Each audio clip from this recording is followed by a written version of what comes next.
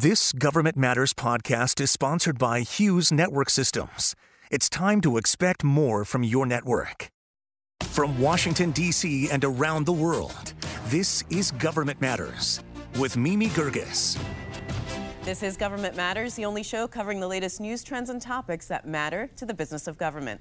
I'm Mimi Gerges. The Office of Personnel Management is calling for nominations for the 2022 Presidential Rank Awards. The awards are among the most prestigious for government service, recognizing the contributions of members of the federal workforce. Last year's awardees included 230 winners from 37 different agencies. The deadline for this year's nominations is March 25th. The Navy's top admiral, Michael Gilday, wants a future fleet with 500 ships, 12 carriers, and 150 unmanned vessels. Breaking Defense reports that this proposed structure is coming just weeks before the military services will begin drafting their FY24 budgets. The fleet numbers that Admiral Gilday suggested at a recent conference come from the Navy's 2020 assessment. The Defense Department has awarded 2 new contracts to purchase 18 million at-home COVID-19 test kits for Americans in coordination with the Department of Health and Human Services. These contracts align with the White House's efforts to deliver 1 billion free tests to Americans in response to the Omicron variant. The DoD contracts were funded through the American Rescue Plan Act.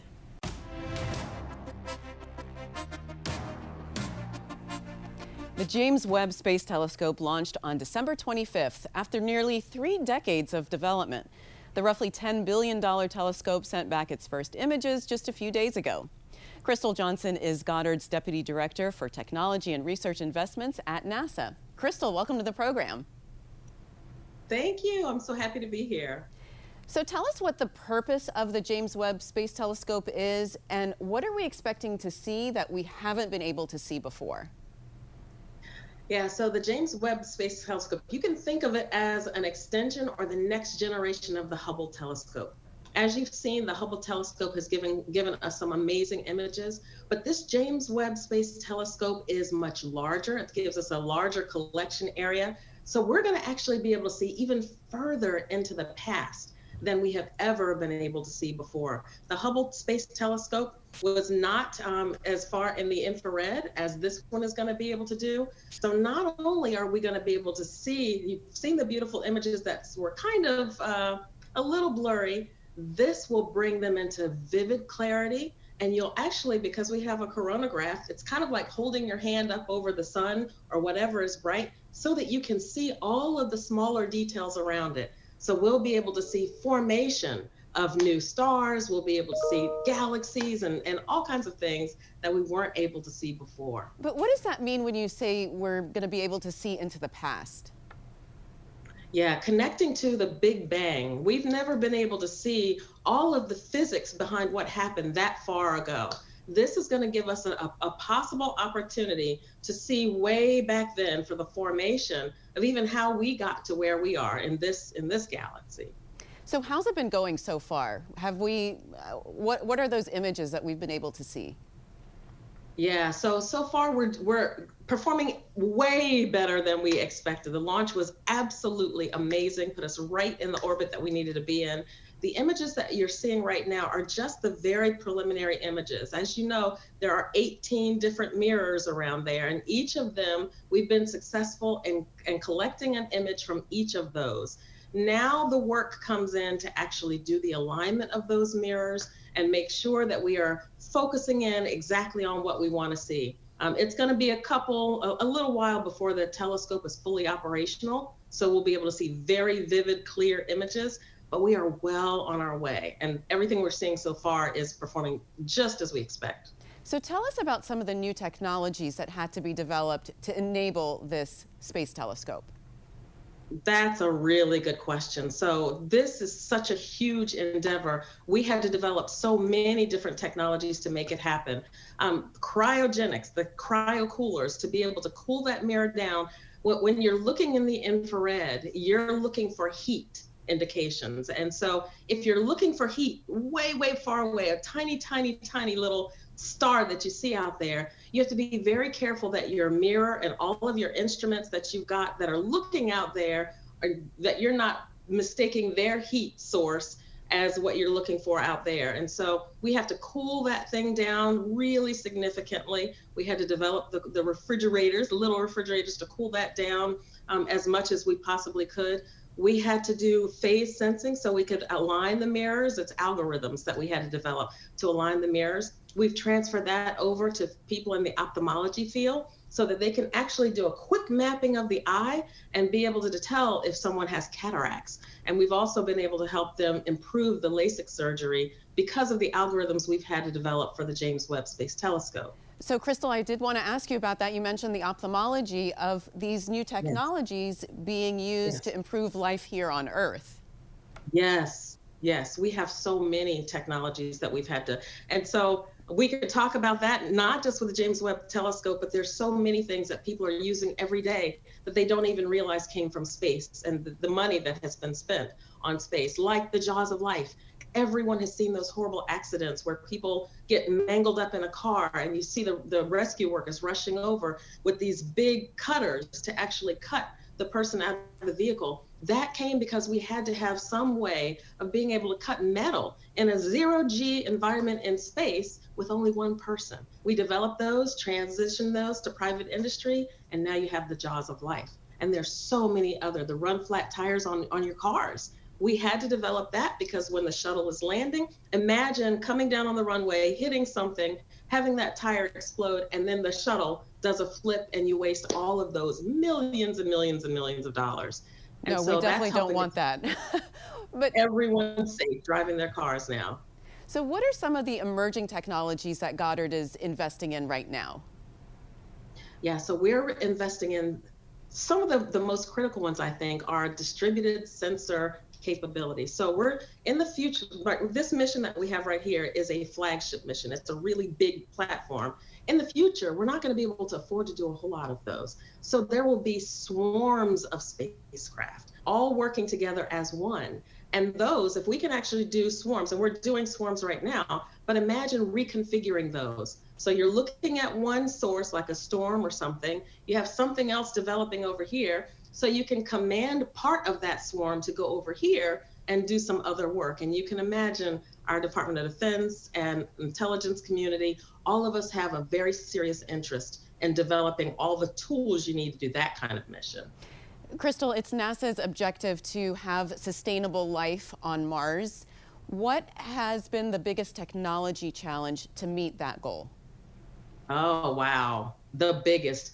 So because I'm responsible for thinking outside the box every single day, I will say for me, and we know getting the astronauts there is a challenge. The spacesuits, making sure we can hold up to the radiation protection is a challenge. There's so many, but our private industry partners and NASA and government will all work together to do that. But how are we going to communicate and navigate once we get to Mars?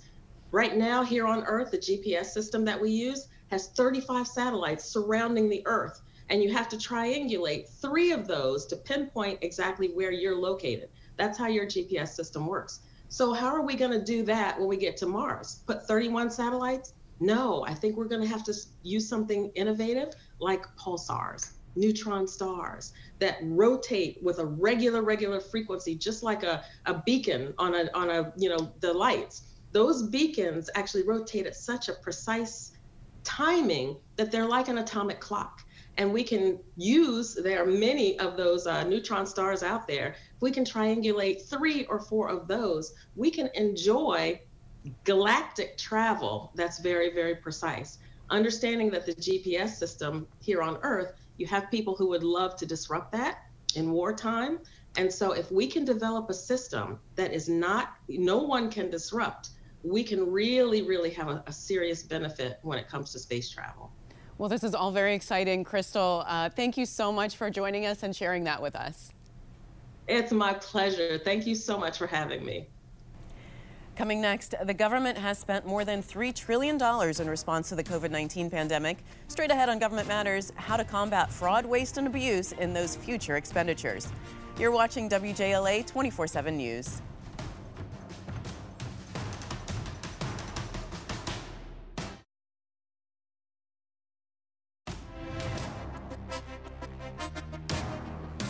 USAspending.gov says that to date, the federal government has spent more than $3.5 trillion in response to the COVID-19 pandemic.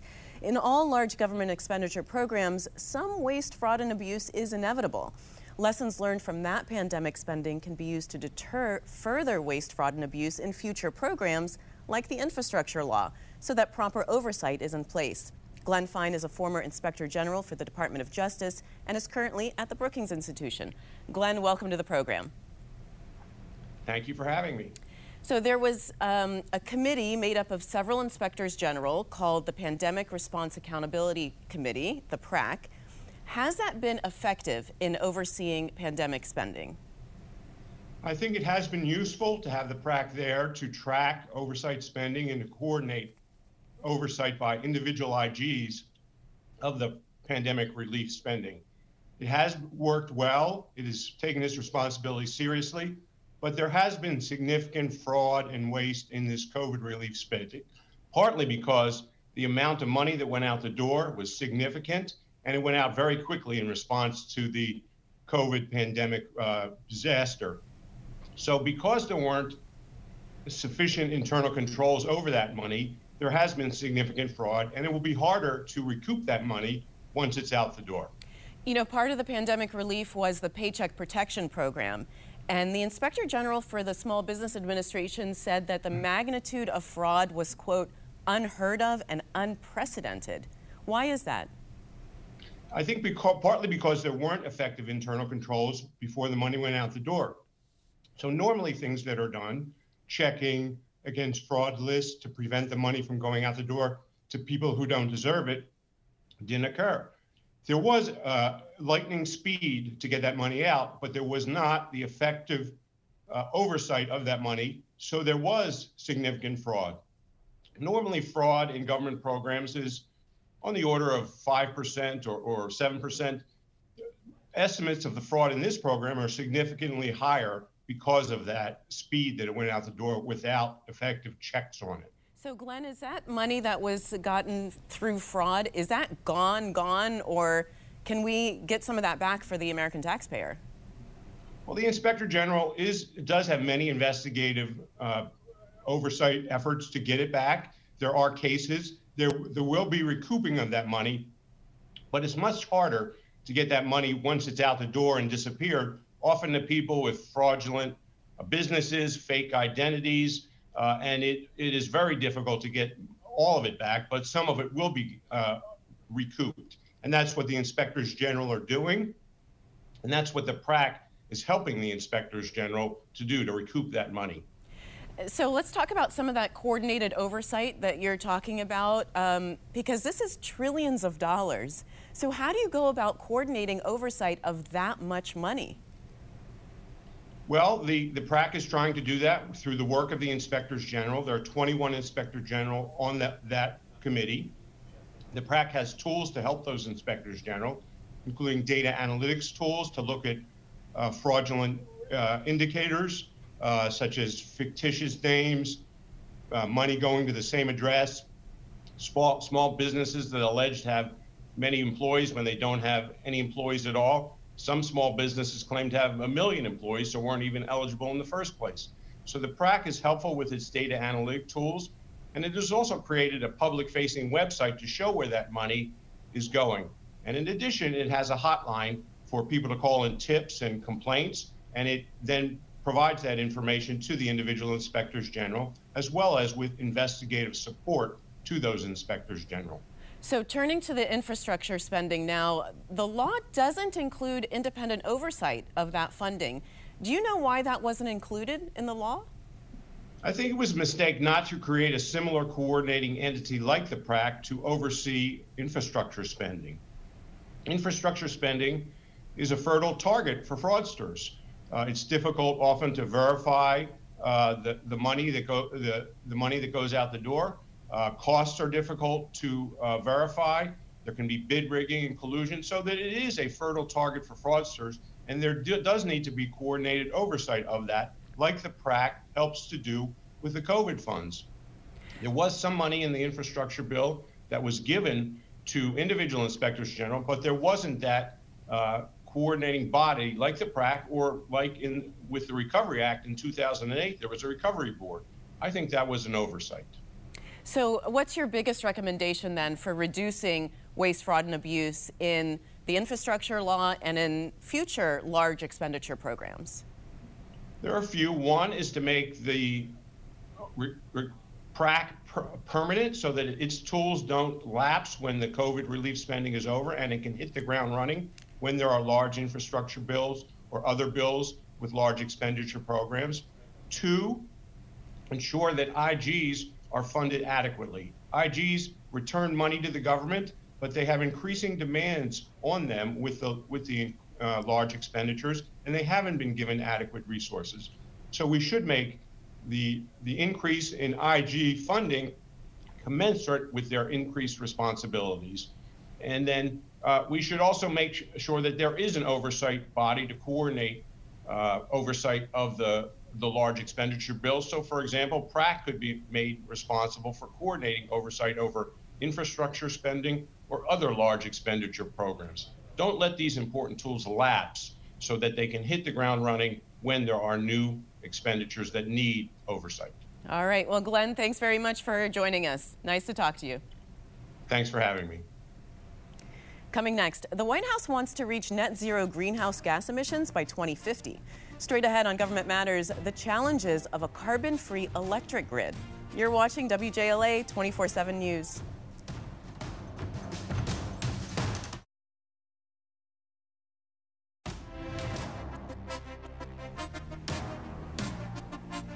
The Biden administration has a national goal of reaching completely carbon-free electricity by 2035. Achieving that goal will involve transitioning power production, upgrading thousands of miles of transmission, and more. Jonathan Mock is a research fellow at the Harvard Kennedy School's Belfer Center. Jonathan, welcome to the program. Hi, thanks for having me. So what does it actually mean to have carbon-free electricity? Is it a complete transition to renewables like wind and solar? So there are multiple ways to do it. People often think of just using wind and solar, and that's one way to definitely have carbon-free electricity, but there are other technologies. So nuclear is a very proven carbon-free technology, but it's often more expensive. There are unproven carbon-free technologies, such as putting carbon capture and storage. So you have fossil fuel plants with technology on it that captures the carbon emissions. But generally, it's going to be some mix of those things and very heavily dependent on wind and solar. You know, going to zero emissions in general means that there's going to be more demand on the electrical grid. Isn't that right? Yes, that's exactly right. Most studies that show they're going to zero emissions have a lot more electricity, because if you think about it, think of our cars, for instance. So right now, most cars are powered by gasoline. If all of a sudden everyone's using electric vehicles, there's going to be a huge amount of energy that was not going through the electric system that all of a sudden is. And that's just one example. There's also things like heating. A lot of heating is natural gas. A lot of futures in where we're thinking of a net zero system have electric heating. And that, again, means there's a lot more energy that would need to flow through the electric grid. So then, Jonathan, higher demand for electricity means that new electrical transmission lines will need to be built. What are the estimates for how much we're going to need? A lot. So some of the estimates say 2 to 3 times more transmission. And if you think of how long it's taken us to build the electric grid now, it's going to be trillions of dollars, a couple trillion to do this investment, are some of the best estimates, and just a lot of new transmission. Small lines, large lines, especially important are these large high voltage transmission lines, which take energy from one part of the country to another part of the country. So it's going to be a big overhaul of the grid that's needed. So what's the likelihood, do you think, of meeting the president's goal of having carbon-free emissions electricity by 2035? So I think it's tough, but it's still doable, but we need to really start now in terms of changing some of the policies. So when people think of meeting this goal, they often think, oh, well, let's just build lots of wind and lots of solar and that will do it. But actually the grid is really important. So if you look back in 2020, there was something like 750 gigawatts of capacity for electricity that was being proposed but not yet connected to the grid. That's something like ability to power 80 to 90 million homes. So the grid is becoming a real bottleneck that needs to be paid attention to. So that's the bad news. The good news is the Biden administration and the infrastructure bill really has started to focus on this.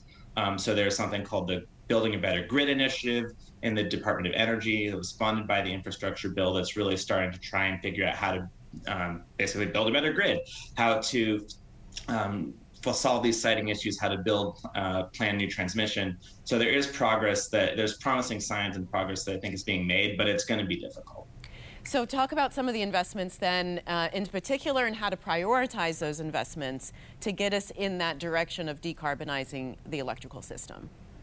So one major bottleneck and problem with transmission investments right now is it's often the planning of transmission is done pretty much exclusively on a regional and sub-regional level. So there are these different organizations across the country that do transmission planning, but they don't often do kind of long distance transmission planning. It's as if we were trying to think of building a highway and or I-95, and instead of doing a 5-lane highway, we can only build local 1-lane roads the whole way.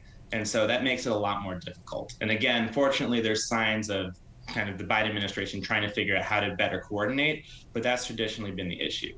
Another problem with the transmission planning and figuring out the investments is that a lot of these transmission planning organizations are pretty much legally prohibited from prioritizing carbon reductions over reliability and costs. And so that's another thing that needs to change. Well, speaking of costs, I wonder what the cost of electricity in a carbon-free system would be. Like, does it become more expensive or less expensive for the consumer? So a lot of studies will show that it could become less expensive. I mean, there's a huge amount of uncertainty. It'll depend on lots of factors. The thing is that there's not one way to do a carbon-free electricity system. There's multiple different ways. And depending on our policies, it can become more or less expensive. So if it's easier to build transmission and cheaper to build transmission, we'll have cheaper net carbon-free electricity. If it becomes harder to build transmission, that could increase the costs and make it more expensive. And so really, the policy decisions we make, the way we build the system can dramatically change the costs. All right, well, Jonathan, we'll leave it at that. Thank you very much for being on the program. Thanks so much. If you miss an episode of Government Matters, it's on our website, govmatters.tv. And listen to our Government Matters podcast, available on all major listening platforms. You can also find every podcast episode on our website at govmatters.tv/podcast.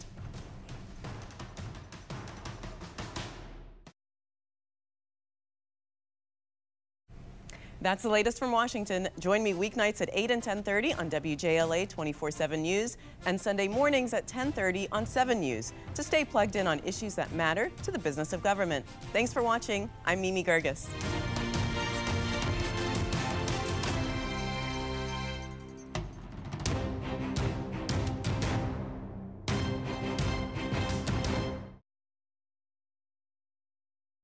Stay tuned for an interview with our podcast sponsor, Hughes Network Systems.